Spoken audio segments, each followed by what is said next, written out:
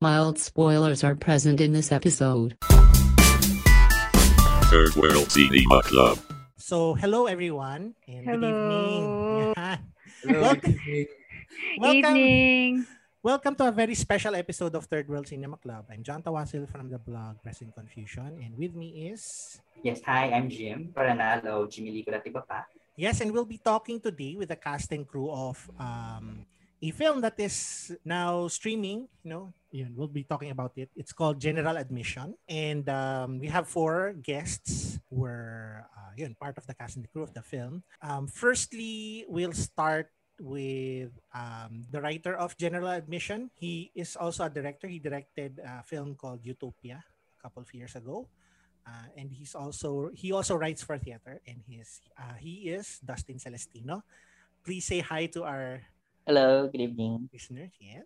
So happy to be here. Thank you for inviting us. Yes, and we have producer of the film, Darlene Malimas. Hi, everyone. Thank you so much to Third World Cinema Club for inviting us, for John, and to Jim, who will be hosting. Yan. And of course, we have the lead actress of the film. She's been in a number of movies such as Transit, Karen Jagger, ano pa ba? Marami. Basta marami. Jasmine Curtis Smith. Hello, everyone. We Yay. made it. Yay! Ayun. Disclaimer lang kasi kanina sinabi ni Jim na matagal ko na daw siyang itong maano sa podcast na to. Pero joke lang yan. Hindi po yun totoo. Hindi, joke lang. Half joke, ganun. Oh. Ayan. And finally, the director of General Admission, singer, actor, and now director, Jeffrey Hidalgo. Hello, good evening. Yes, if I look dazed and confused, I'm trying to share on my social media profiles. Ayun, It's so technologically challenged right now. ayun, sige. So But yeah, anyway, it's nice to be here, of course, and thank you for having us, guys. Ayun. Thank you. so I guess parang icebreaker lang yun nga. Yung kwento ko is I've seen all of you guys in some capacity over the years. I think Darlene has produced some films na I've reviewed before in my blog. I think na nakilike sa Twitter. Kinabahan tuloy ako. Oh, natatandaan ko po kayo. Oh, no! Okay. Ayan. I'll be good to you, John. The joke lang. Hindi, pero yan. Of course, Dustin, I know of his works from Utopia, and of course his works sa Virgin Love Fest, among others. So, and I've written a review of that if you can find it. Jeffrey Hidalgo, of course, who doesn't know Jeffrey Hidalgo? Grabe. Ganun. Hindi, matandaan na kasi kaya ganun. Eto po yung bayad ko. Bottom Suhol, ganun. The joke lang. And of course, Jasmine, first saw her in Transit, no? Cinemalaya 2013. Yan, Hana Espia film. That is correct. That's my first film. Thank Yeah. you. I love that film. May Yes. ang first ko dyan, after the gala, nagpa-picture pa nga ako eh. So, it's a treasured memory. Tag kita. Charot. Wow. Ayun. Post natin yan. Sige. Ano yun? Mga 50 pounds ago. Diyos ko. 50 pounds ago. 50 pounds ago. Pero yun, I guess to start the discussion, to start the ball rolling. So, General Admission is about Katya. She's a sexy dancer of this group called DC8. And one day, during a live performance, something happens to her. And it's a very scandalous thing, ganyan. And the film is mostly about there are these personalities, and they're trying to create this kind of narrative around what happened, and it spirals out of control. So I guess my observations on the film, I will be reviewing the film later on in my blog, but this is very much the approach is satirical, no, and it's a criticism of chismis culture. Personally, I do not like chismis culture. Yun yung one thing about showbiz na talagang ayoko. Eh, so medyo, yeah, in a way, I resonate. Don't we all? Don't we all? Di ba? True. I resonated a lot with this, with the film, no? And it's, I agree with yung may sentiment naman siya na pinapalabas na why parang when we are parang attracted to spectacle pero nawawala yung ano natin sa katotohanan. Yun. So, I guess our first question to you guys, maybe for Justin or Direct Jeffrey, is how did you conceptualize general admission into what it is? How did you come up with the idea for the film? Yeah. Yung Justin yan. yung idea was I came up with it back in 2009 pa. Na it was mostly at that time I wrote it as sort of futuristic fiction for a class in creative writing sa UP. It was a creative writing class under Ms. Jing Hidalgo. And yung concept, yun, it's a critique of not just celebrity culture, but of like how we dehumanize the subjects of our gossip. Na it reaches a point na we don't actually treat them like people, but rather as subjects para silang content. They're not people, they're content. And of course, our duty as entertainers is to exploit that content to its maximum capacity. And siguro doon nang galing yung idea na yun. And initially kasi, they were not, the characters I chose, yung character ni Katya had a more daring job. She wasn't a dancer before dun sa short story that I adapted. She was a stripper. And it happened na mas scandalous because someone was taking a recording of her performance na of course mas intense kasi yun nga, she's a stripper, she's naked, ganyan.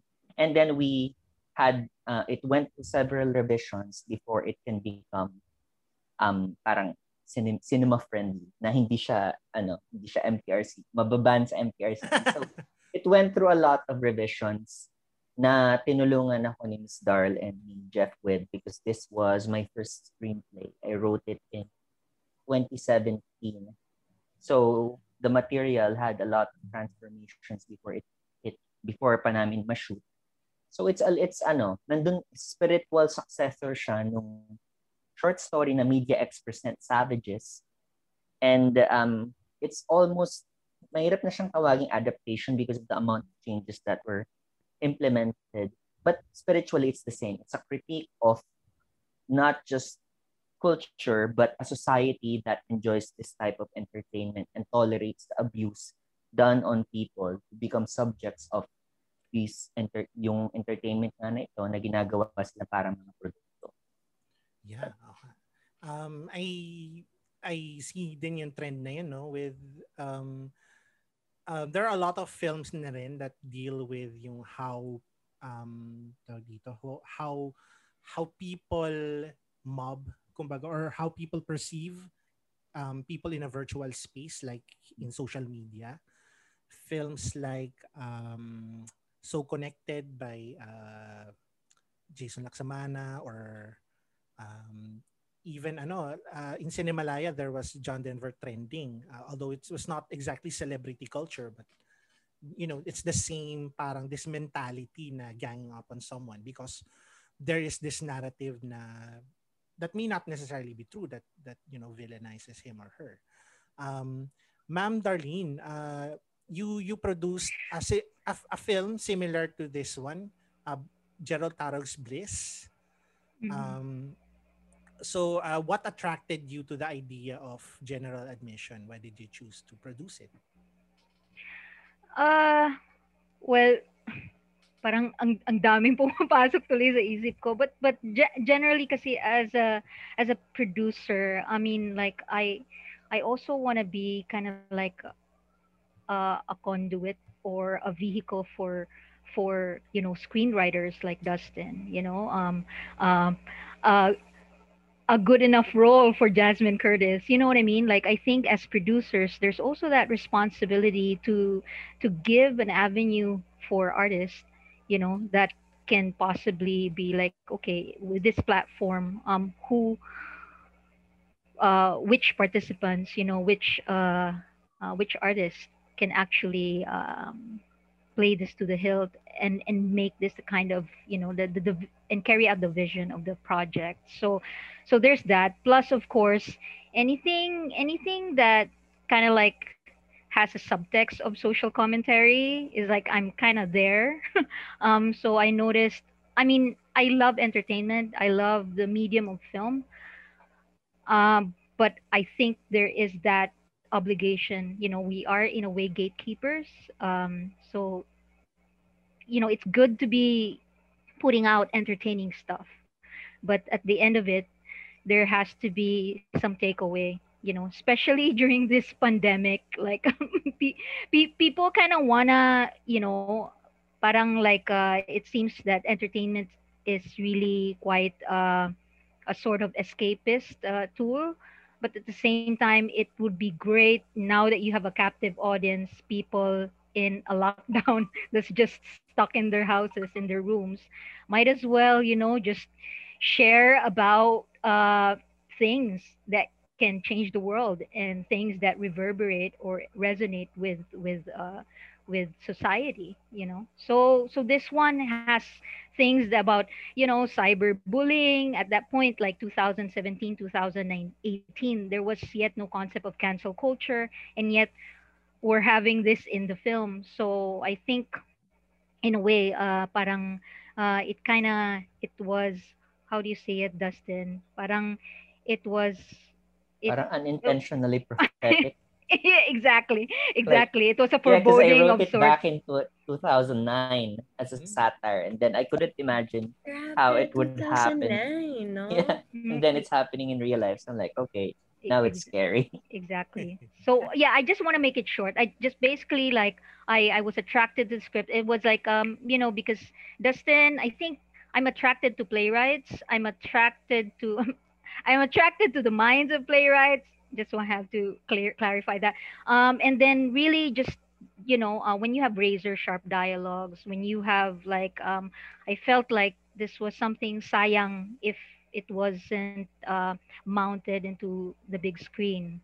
So parang I just really wanted to help out, and I'm happy, like how it came about. So thank you to Jazz, Jeff, and Dali for never lifting their foot off the pedal and just being with the team the whole way down to the last stretch. My next question is siguro is for Jasmine, no? How did you approach the role of Katya?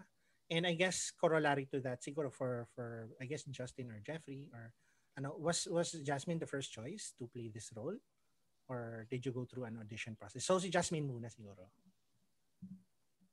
For the role of Katya, marami kasi akong childhood experiences in terms of um, being out on the street, playing with so many different types of people dito sa Pilipinas. And that's something people don't really know about me, or people think, I grew up in Australia, Australiana to, di marunong magtagalog, baluktot, or whatever, because that's a perception they have of my sister. And so the same automatically applies to me. So anyway, so nakakalimutan ng mga tao, may mga chances din naman at may side din naman ako na pwedeng akong maging kanto, pwede akong maging, rough around the edges when I speak with my attitude. People think I'm so polished or she's so, but actually, like, of course, as an actor, you naturally have to change yourself in order to become the role, right? I don't have to create anything. That's the fantastic part about being an actor. You get what is available there for you in terms of the material, and then you learn how to make it what it's supposed to be, but also so that hindi siya the typical of what you've always seen. And you also apply what I like to talk to Dustin, because I like to explore, okay, when he was writing this, what did he have in mind? Like, am I also understanding it the right way? So all of that comes into play. And then when pag taping day na, of course, si Direct Jeff naman yung i-consult ko, because I have to know when it comes to the screen, tama ba yung expectation niya sa akin dito in terms of my gestures, my facial nuances. When it came to Katya, napaka challenging but also easy and fun to just whatever personality I had in my childhood, it is just so easy to apply it and was fun because the material in itself nga, was already so fun to commit to and apply as a character, and especially when you're so used to playing characters that are usually a damsel in distress, and yung parang you can't swear, you can't be almost you can't show your real bad side. Alam mo yon, parang even ako as a person, as a actress, in our culture, you're not supposed to show your bad side. You're not supposed to be human. You're not supposed to swear. I'm thankful because hindi naman ako ganon tinignan as an actress. But I know, for example, like a few years ago, there was one of the most known actresses na in a love team nahuli siya in a video swearing, and it went viral. Alam mo yun, na nag-PI lang siya, tapos biglang parang, oh my God, ganun pala siya, nagmumura siya, so hindi pala siya, alam yung parang, oh guys, baka akala nyo di rin siya mutot. So parang Involved the ka ba approach dito sa scandal na to, Jazz? No. Affected lang ako for her kasi tao siya. Her Alam ba? mo yun? Her ba? Kala ko him. Her. Wala. Si him. Bahala si him. Matagal na si him. Matagal na si him. Kasi alam ko yung him eh. Tapos di ba parang nagmurat din siya. Oo. Tsaka yung him na yun, I felt so attacked also in that love team, not by that love team, not by the people, the two people, but the audience that they had. I mean, not to go back, but at that time, being this young girl who was very naive, I was like, I don't get it. Ganito na ba mga tao?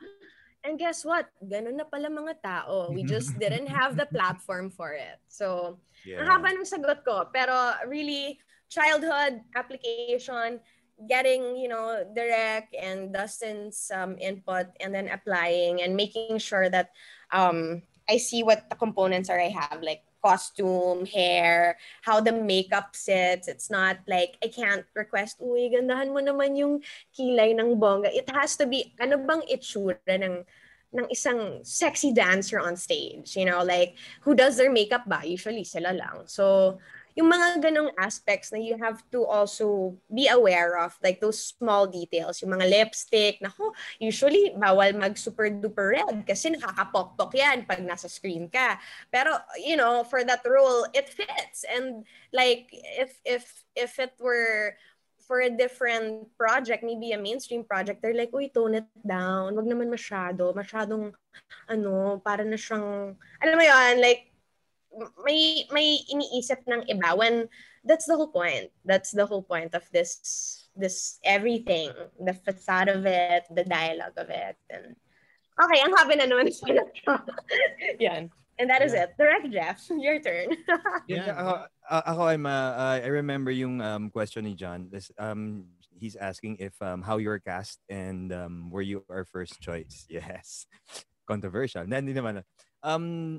Actually, looking back, just because the character of Katya has evolved so much from the original source material, hindi ko din sure kung siya yung first. I mean, kasi nga ang daming pinagdaanan ng character ni Katya, di ba? So, but what I can remember is from how we thought we envisioned Katya already solidly in the script.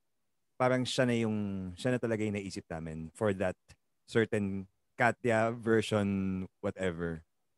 Gets? Kasi nga ilang beses nagbago si Katya when we were developing the script . And the reason being that's why we had her in mind was because yun nga, just like si Darlene, as a director, parang I think I've only had 2 films. And I can be proud na parang at least what ang biggest achievement ko, I guess, with my first two films is parang I really um made my actors come up with really amazing performances na matatandaan ng mga tao, natatatak. At the same time, it will show that they are great actors, and it will show that they can portray a certain role that people would not expect them to portray. And I guess that's yun yung that's why it was a perfect fit for Jasmine, because naalala ko, nag-iisip kami nila Darlan, parang sino ba pwede na parang ganito, yung may peg kami for the character. Pero syempre dapat mukha siyang class. Pero dapat parang may kachipan. Ganon. Yung ganyan yung dapat, ganyan yung dating dapat, 'di ba? But pero yung yung kaya niya kaya yung we need an actress who can pull that off. Na parang pag napanood ng mga tao, hindi na iniisip, uy, ganyan, kaya pala, alam mo yun, parang it would be a first time for that actress. And that's why Jasmine was perfect for the role. Because, and, yeah, I say this in all my interviews, I think my biggest achievement here sa film is yung performances ni Jasmine and ni JC, because they're really amazing. If you got to see it na naman, diba? So, yeah. I mean, I think, yun nga, yeah, they deserve awards for this. Whoa. both of them. I'm really campaigning for that. may idadagdag ako, pero baka ma-gen ad tayo. Kidding. Kasi di ba madami nagsasabi, nag-claim palagi na di ba pag nagpo-promote, opo, ibang Jasmine Curtis po talaga mapapanood niyo dito. In the third person, di ba? Palagi sabi. In the third person. That's true. Di ba? Oo, maganda po tong pelikula at panoorin niyo po, nako, ibang ganito pa yung mapapanood niyo dito. Pero dito kasi talaga, she can really claim na talagang ibang Jasmine because she's never played this kind of role before. And even, I've shared this also na some people from GMA messaged me na parang tipong, oh my God, kaya pala ni Jasmine yung ganitong klaseng ganitong klaseng. Hindi lang nila alam. Give me a chance kasi. Really, diba? Can I add lang din, like, baka kinabahan na si Jazz. No, I mean, like, in my, when Dustin offered the script, with the age range and the profile of Katya, I mean, Jasmine was pretty much like top of mind for me. And I remember, quick useless trivia. I was in the panel, Cinemalaya, back 2000 something, so many years ago. I was in the panel. Paul Soriano was on my right, left, and then here's an unassuming Jasmine Curtis coming in to audition in a cattle call, with like, and then you were talking about her audition, and so parang, in other words, like, it's almost like, for me as a producer, my joy is like getting actors to portray something that is kind of like, age appropriate, but at the same time really kind of push the envelope for them. So I remember, talking to Isa, for example, for Bliss, and then Jody for Apparition, and these are stuff that normally, like a Star Cinema would give them. You know what I mean? These are not the kind of roles that the studios would normally give them. And I think as producers, we kind of need to afford those avenues for great artists like Jazz. Now, I'm not gonna massage her ego, but like, how far she can go, and because meron tayong somehow template branded, like a Jody Santa Maria. Let's have her play Be Careful with My Heart till for 2-3 years. That's gonna be how she's boxed. But we can do more, and that's also how the industry will grow. We put out cinema that will showcase the real talents of our actors, and there are so many. It's just that they're pigeonholed to, some like soap opera kind of archetypes, but yeah, I mean, nothing against studios. baka, baka maging controversial na tong conversation, but yeah, I just wanted to put that out. Yun. I guess last question for me for now. For Dustin and also kay Direk Jeffrey. The look of the film, parang for me, it reflects yung pagka-satire niya. There's a bit of parang quote-unquote exaggeration kasi there's a lot of neon lights. There's parang a sense of artificiality, kumbaga, which reflects din yung yung mga narratives na pinupush nila, kunyari nung characters nila na Net Inventor, ni Archie Adamos. So, in terms of production design and siguro cinematography na rin, how did you intentionally parang try to make the look of the film like this?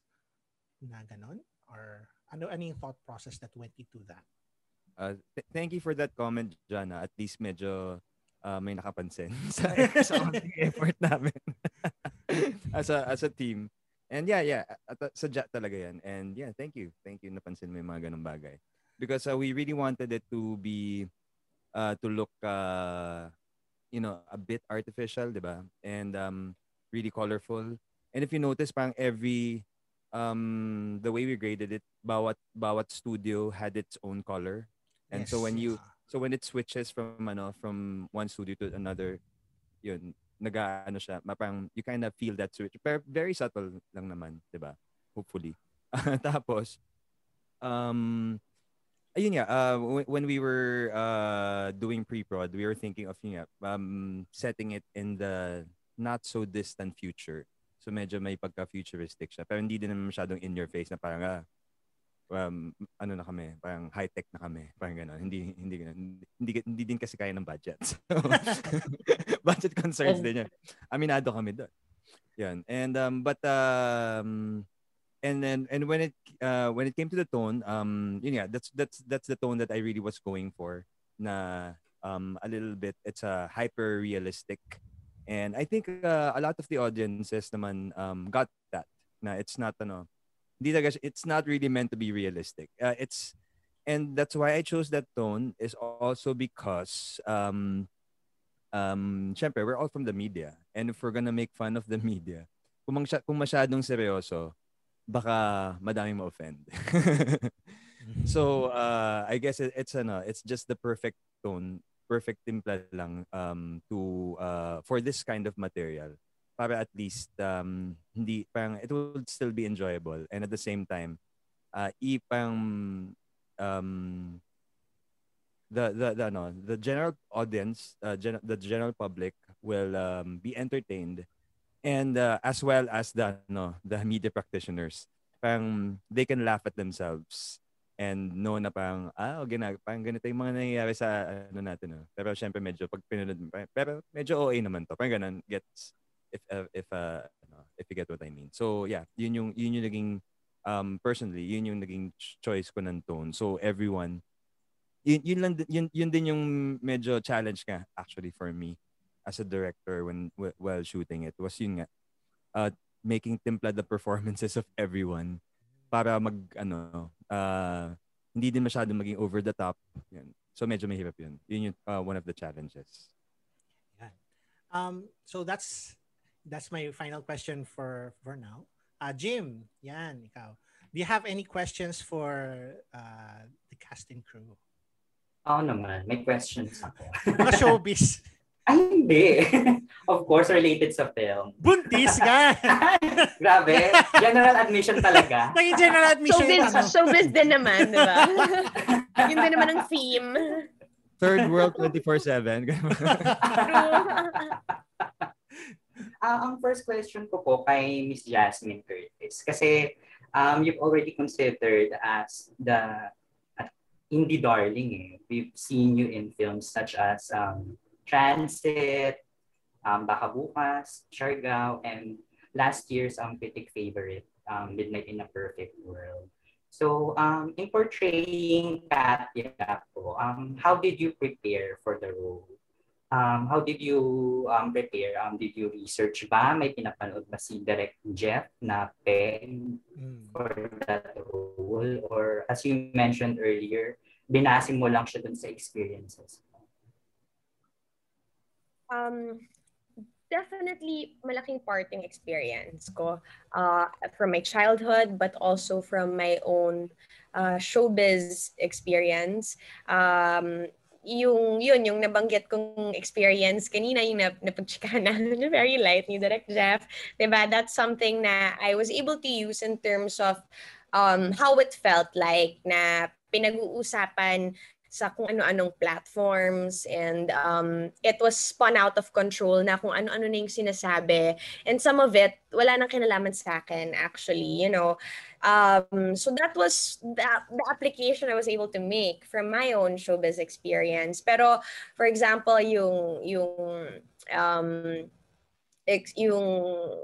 peg for her look or for her outfit, that's something that we can already see in our mga afternoon shows or game shows, and it's really just a matter of making it fit into yung gusto naming aesthetic, which was kind of futuristic like, and at that point parang I think hindi pa naman I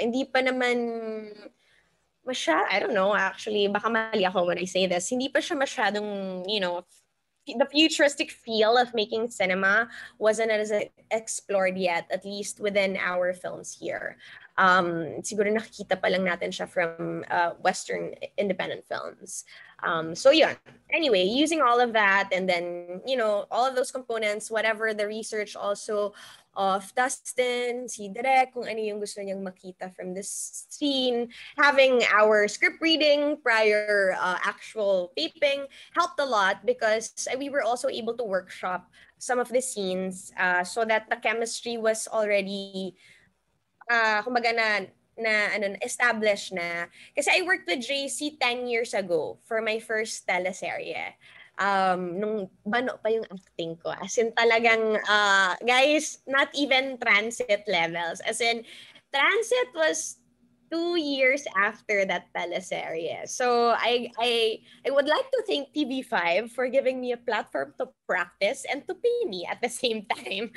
So, if anything, I'm just glad that I was able to salvage yung working chemistry namin JC into something better naman, kasi sayang naman, and I really enjoyed working with him. So the establishment of the chemistry was so much easier to lay out nung nandun na sa set, kasi nga na siya nagawa. So pre-prod din talaga for actors is so important, and people think na show up to the set lang, or yung mga actors na hindi na ma-manage ng tama or hindi natuturuan ng tama by whoever tries to have them, that's something na I'm glad that also this team enjoys doing, and it's not it doesn't feel like heavy work. It's because I think we all share the same work ethics na mahilig magtanungan and share ng approach sa gagawin. So that's just it really, listening to each other and application. May nakalimutan ka, Jazz. Ano nga ba? 'Di ba yung yung na-share natin sa isang interview. Sabi ko ganyan, when you shared with me how you were able to develop the nuances of Katya and how you had to practice with Jeff. Yes, because syempre hindi like yung kasi 'di ba siya parang bruskong yung laging irita, gumaganyan sa mga tao sa paligid niya, like especially also kay si Toto, mahal niya pero parang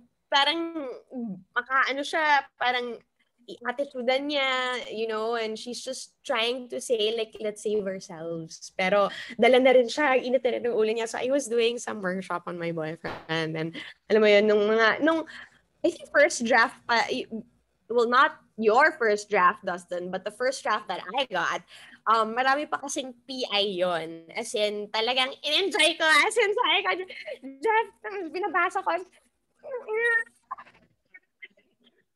Ini-enjoy ko yung lutong yan. Si Jeff parang, tinitingnan ako na, okay, kailan mo matatapos ng shooting yan? Kasi masyadong inuuwi. Tapos hanggang pag-uwi, yung irita ko rin, yung, ina naman kasi asan ba kasi yung ganyan? Ba't nawawala kasi yung bag ko? Ano ba?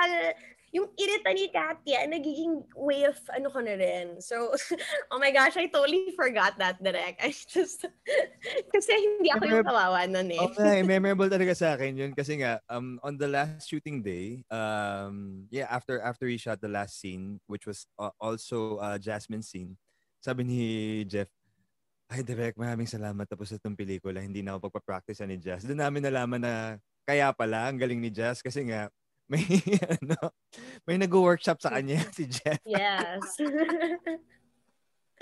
Right. Follow-up question po, Ms. Jasmine. How was it working with veterans or veteran actors such as Ms. Nalefin Ventor, Vangela Balan, Arch Adamos, and Ms. Rosana Rosas? Okay, I always love working with veteran actors because from the very beginning of my career, like doon, bukod sa workshop mo, when you're on the set, sila yung pwede mong tanungin what to do when you still don't understand your director. So, not that I didn't understand any of your directions, Direct Jeff. Nag-guess ko naman lahat at nakinig naman ako, nag-pay attention ako.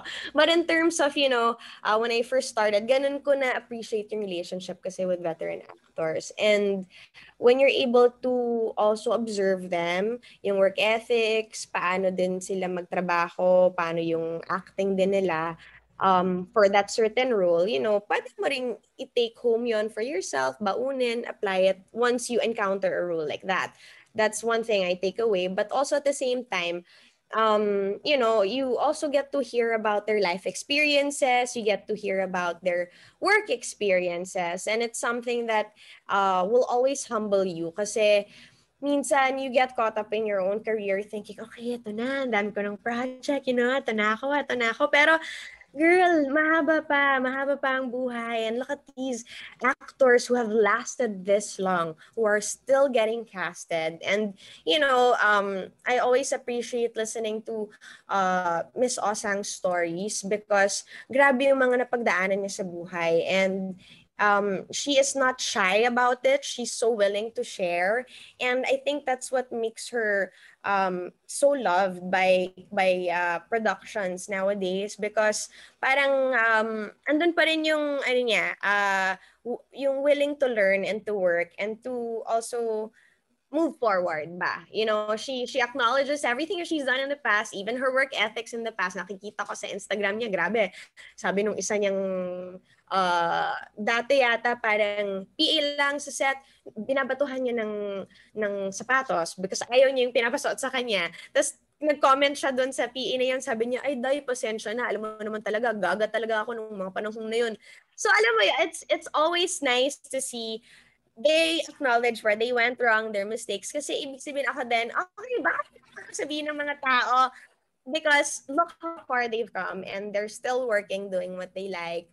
And you know what? You'll survive. Kumbaga, bahala. You'll survive. Just don't feel like you'll be boxed in like Katya felt like. Yun lang siguro. Kasi may buhay sa labas ng showbiz. May buhay sa labas ng trabaho. So, yun na lang yun. Diba? Jim? To anyone po, some of you ay nakagawa ng film or series this pandemic. So can you share what are your challenges in doing this film, lalo't it depicts the dark side of media? Also, I guess in the context ng COVID-19, no? Mga challenges nyo filming this production. Parang wala yata kasi wala pang COVID nung sinut namin siya. Like, I think it was shot. Yeah, it was my first film. It was shot in 2018. I see. So matagal na pala ito. Matagal na siya. Yeah. Yes. Mm-hmm. So, ngayon lang lumabas. Wala pang protocols. It I was Yeah. see. as hard as There it was, is now. yeah. Mm. Walang social distancing, so we can gather. We can be 1 inch intimate physically. Mm. Yeah. Yeah, kasi Kaya pala dun sa mga eksena na may mga crowd may or crowd scenes pa eh, audience, no? no? Nakikita natin walang social Walang distancing. mask. Kaya Walang pala, mask because mask. this was done I see. Yeah. prior to the pandemic. Mm. We Mm. had to ano lang, I had to make sure that in the final output of the edit that there would be a disclaimer, and there would be a note that this was shot prior to COVID-19. Mm. And true enough, Mm. when we broadcast or streamed in Cine Express or in the ABS-CBN platforms, they asked us also to put that in, which is important, because we kind of want to be responsible and also don't want to give people ideas na, like this was shot and we were very like we didn't abide by certain protocols. So yeah, this was pre-pandemic, pretty much like we we're freely moving around and roaming around, and come to think of it, I miss those days. I R- know, right? yeah, so Mm-mm.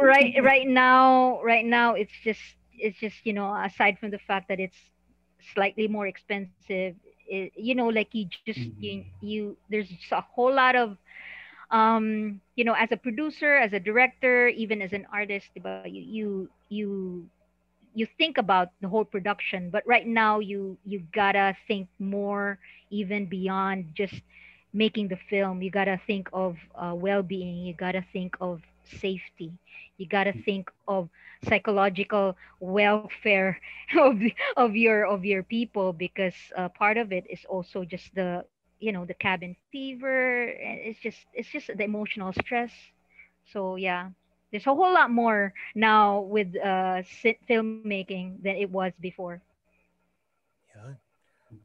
I guess corollary to that, no? Kasi these days, very bubble-based na yung filming, di ba? You're stuck in a bubble, limited crew, limited cast.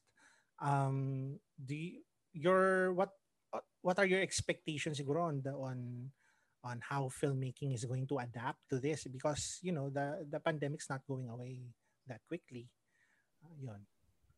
I mean, in terms of what I currently do now, even the projects that I'm involved in, sobrang, I don't know if it's a positive for me because bawas na yung cast, mas intimate, mas konti yung characters. And that's the type of writing I'm more used to because I write for the theater.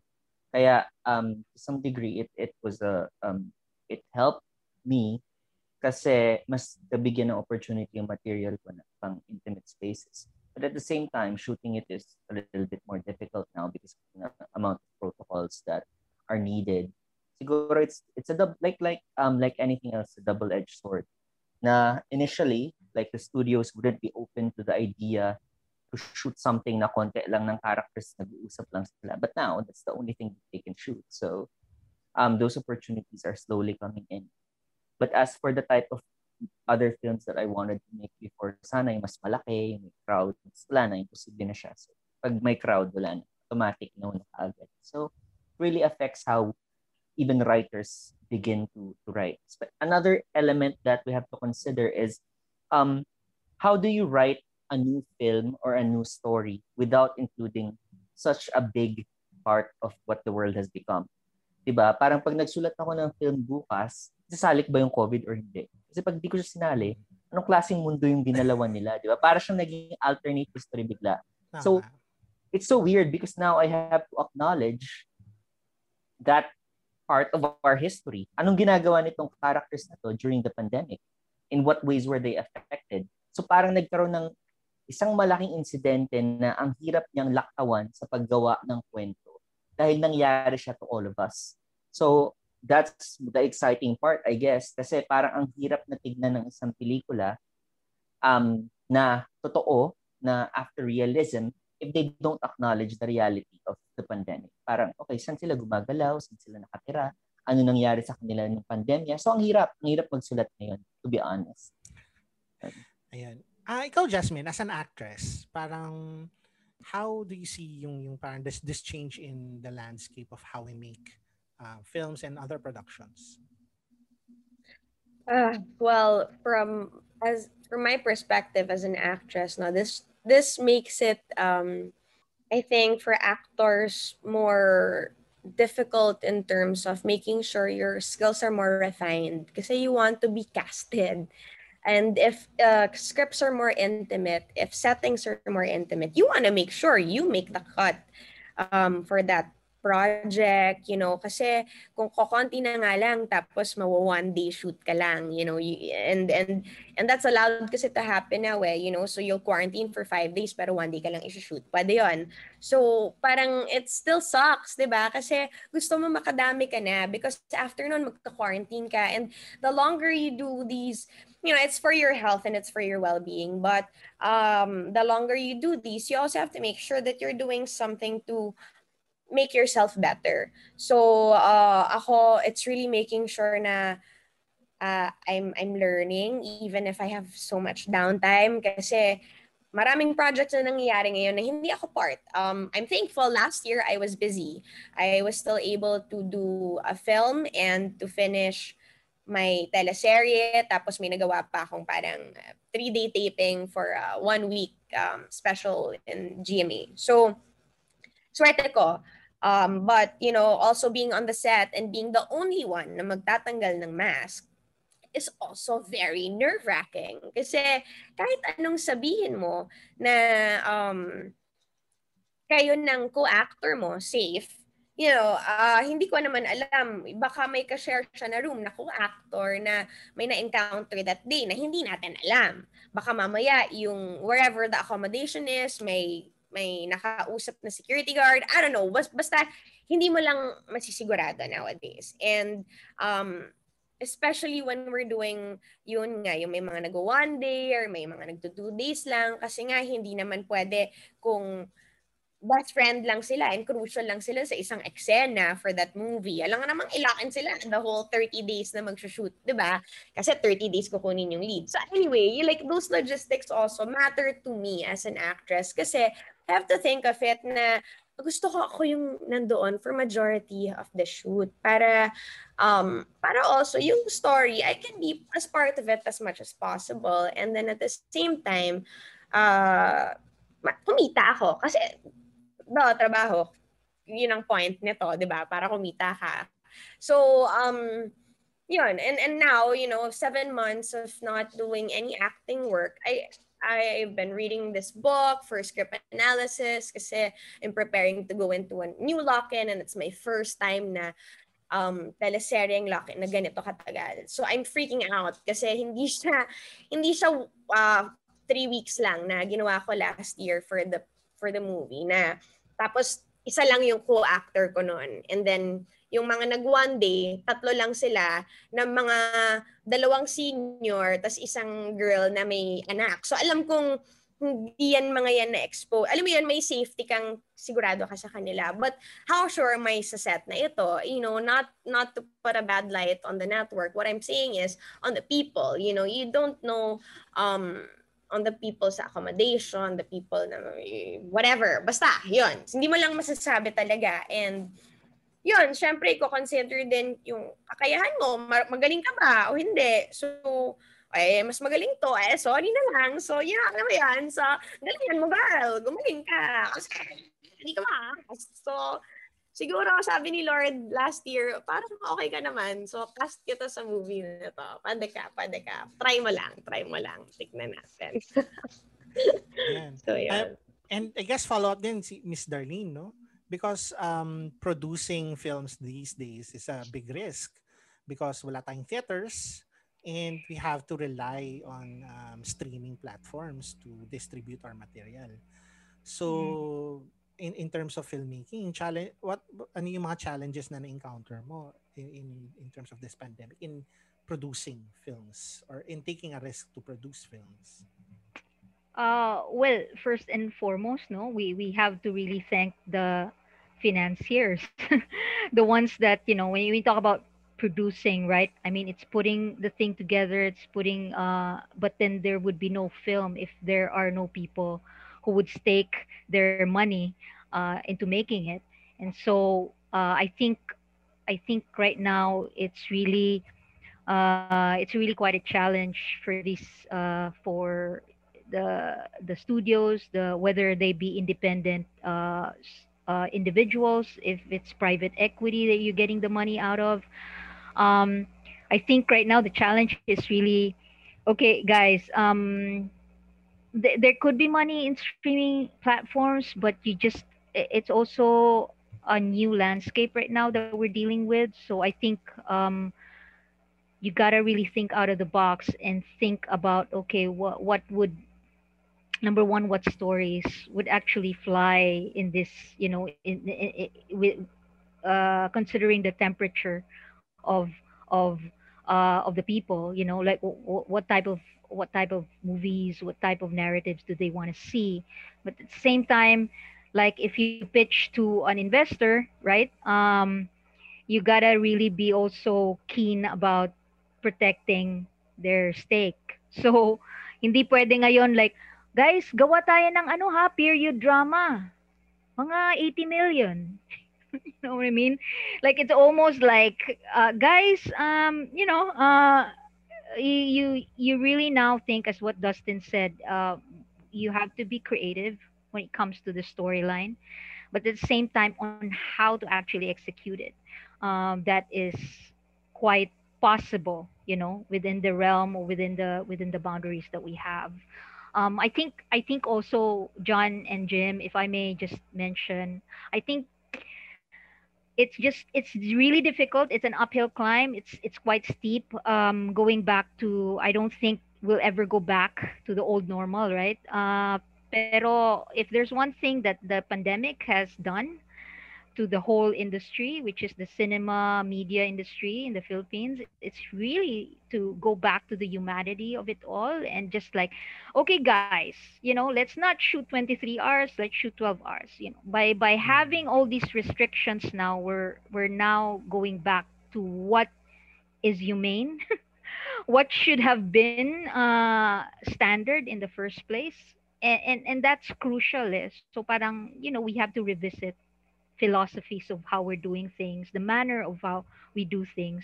Because really, letting people, whether they be PA, utility, crafts, letting them work for 26 hours is just not acceptable, but it was acceptable few months, few years back. So yun lang, yung parang, I think right now we also have to deal with, okay guys, like, right now lives are important. And before, I think we treat cinema or filmmaking as like, okay, the king is the story, okay, that's given. But then again, your human resource is your biggest resource. So if you don't take care of them, diba, like parang ang hirap to make a film. It's very collaborative, it's not the director's um playpen, it's not even the producer, it's everybody's ball game. And so you have to treat everyone with respect, and you gotta make sure that everyone is happy. At the very least, everyone is just feel safe, within the set. And so, I really, really make it a point, like, if you're gonna make a horror film, if you're gonna make as stressful film like Gen Ad, at the very least, at behind the camera, it's a happy family. So that's the intention. Sana ganon si Jazz. Sana ganon, like, yeah, darl, like, hindi naman ako stress. I wasn't stressed out. Happy ako sa set natin. I was so happy. I enjoyed it so much talaga. As in, Katya to the max. Pwede bang balikan si Katya? Kasi parang kailangan ko siya lately. General admission 2. Part 2 na to, Dali, part 2. Part 2. Outer persona ko pala si Katya. I feel like that's, pag may lumalabas na bad energy, hindi naman siya bad person. She's a lovely person. It's just that, yung bad words lang. Doon lang Katya ang tinatawag ko sa sarili ko. Ayan. Jim, do you have a question for Direct Jeffrey? Yes. Kasi di ba, we know Direct Jeff from Smoky Mountain. And then nag-solo siya, di ba? As a recording artist, nag-theater, ganyan. And then he directed then sa TV and now in film, no? So my question is, how did your journey as an artist help you to direct this film? Mm. I think si Jasmine commented on that before in one of our interviews na pang I'm first and foremost an actor's director, 'di ba? 'Di ba there are different kinds of directors, 'di ba? So I guess because I came from I also acted before, and well, I will be acting again soon. Um tawag dun, yun nga, because I know how I know how they feel. So it's easier for me to relate to them. And yeah, I think that's really a big advantage on my part, because I can get into their psyche and kind of, all I have to do is really get to know them as persons and how they operate. And it all takes lang naman a few conversations, a few hangouts with your cast para medyo makuha mo yung quirks nila, yung ano ba yung mga preferences nila, yung sensibility nila, 'di ba?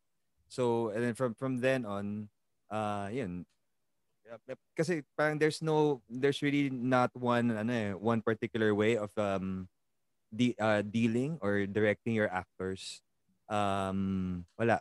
Basta parang at the end of the day, whatever method that I need to do to get that performance out of them, I will do as much as I can. So yun, and I think my experience as an actor and a performer as well, syempre kasi may mga din, that also helps me kasi when I sometimes direct actors who play performers or singers, yun, maganda ding I mean, or stage actors and actresses, 'di ba?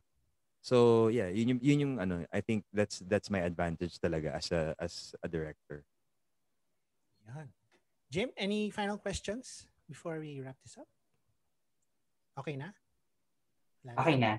Okay.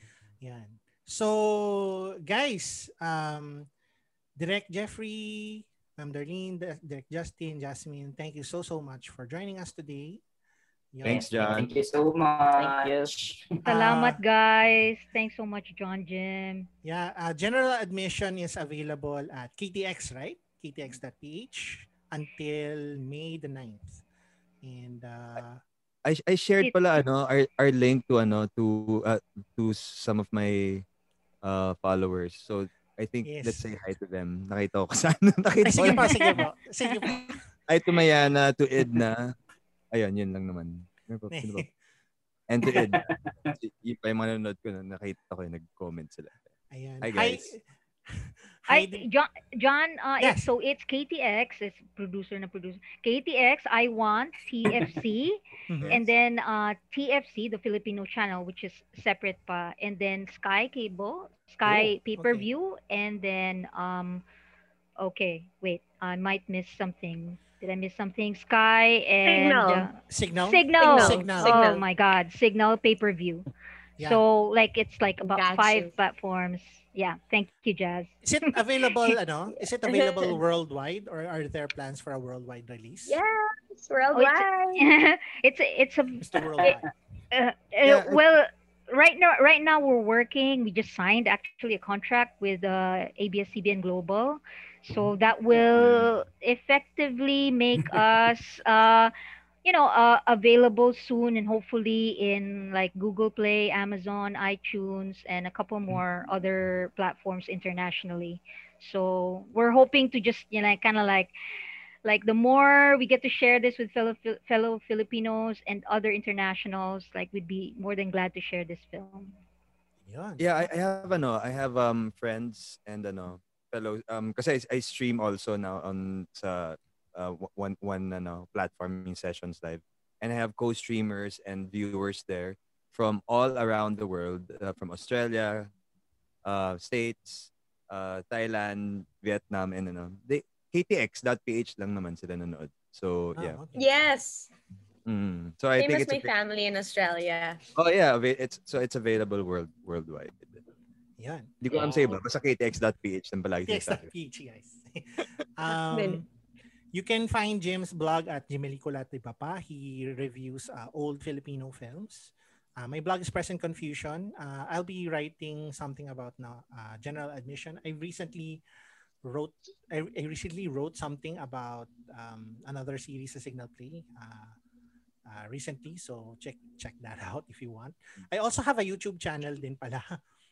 It's John Tawasil yung pangalan ng YouTube channel. Konti lang subscribers pero I made a lot of 350 lang kami. I'll follow you, John. I'll Follow, subscribe. like, and subscribe. Follow, like, and subscribe. Go! Comment, like, and subscribe. I made a couple of video essays. So parang in batches ko ginagawa. So this batch I made a video essay about the Cinemalaya film Distance. The film anong tawag doon? Tayo sa Huling Buwan ng Taon. I did something there. We also did a video essay about kung paano siya nawala, very recently, and of course Gusto Kita with All My Hypothalamus. We also did I also did video essay. So panoorin nyo, less than 5 minutes each, lang. So kunyari nasa toilet kayo, ganyan, gusto nyo makinig ng soundtrack. Will do, John. Sige. Ayun. Well, I'll subscribe. And kape sa umaga, ganyan. Talagang toilet. Very relaxing activity kasi. Ewan ko, masarap naman tumae, diba? Ano naman, kanya-kanya na lang. Ako rin pwede mag-plug.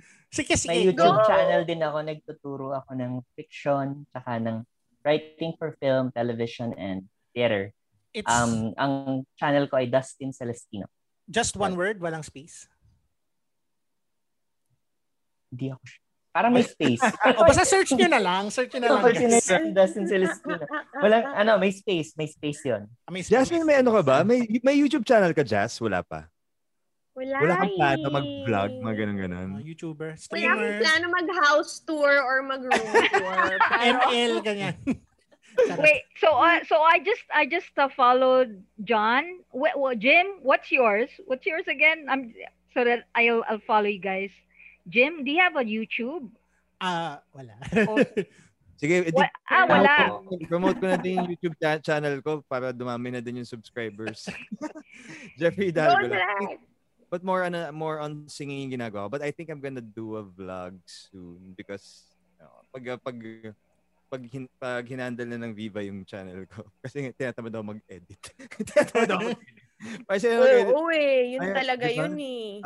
Yeah, I shot a vlog kasi in Boracay when I was there with Geneva. And hindi ko na-edit. So, yeah. Ayan. I just followed Dustin. Yay! Thank you, Miss Dar. Follow lang. Yay! Follow kita later, ha? Follow and comment and like, guys. Comment and like. And follow us on our socials. Ano lang po, just follow and like na lang po ang Third World Cinema Club and from Film Street. Got it. All right. Okay. So until next time, guys, before we go, parang pasintabi lang, my favorite Smoky Mountain song is Paraiso. Paraiso. Yeah. Help me Love make a it. stand. Joke. Yes. Charot. May mga nanonood tayo ng mga parts sila ng Smoky Mountain Forever Solid. Nice. Facebook. So if kung solid ka din, if you wanna join yung mga ka-smoky, yun. Pero siya, you have to answer a few questions. Good trivia. May entrance exam. Prove na, fan ka talaga, diba? Oo. Join nga dito. Tapos biglang pag sumagot ng questions, actually, pini-forward nila minsan sa akin, Direk, ano ba talaga to? Ginaganon nila ako eh. I-accept pa namin. Dapat hindi ka fake fan. Oo, hindi pwede. Hindi pwede yung poser. Kailangan fan talaga. Exactly. Baka magbenta ng kung ano, guys. Oo, diba? Ganon. Nako. PMS key. So, ayan guys. Until next time, see you again sa Third World Cinema Club. And bye-bye. All right, thank you. Bye, Bye, guys. Thank everyone. Bye-bye. Have a good Thank you. weekend. Stay safe. You too. Stay safe.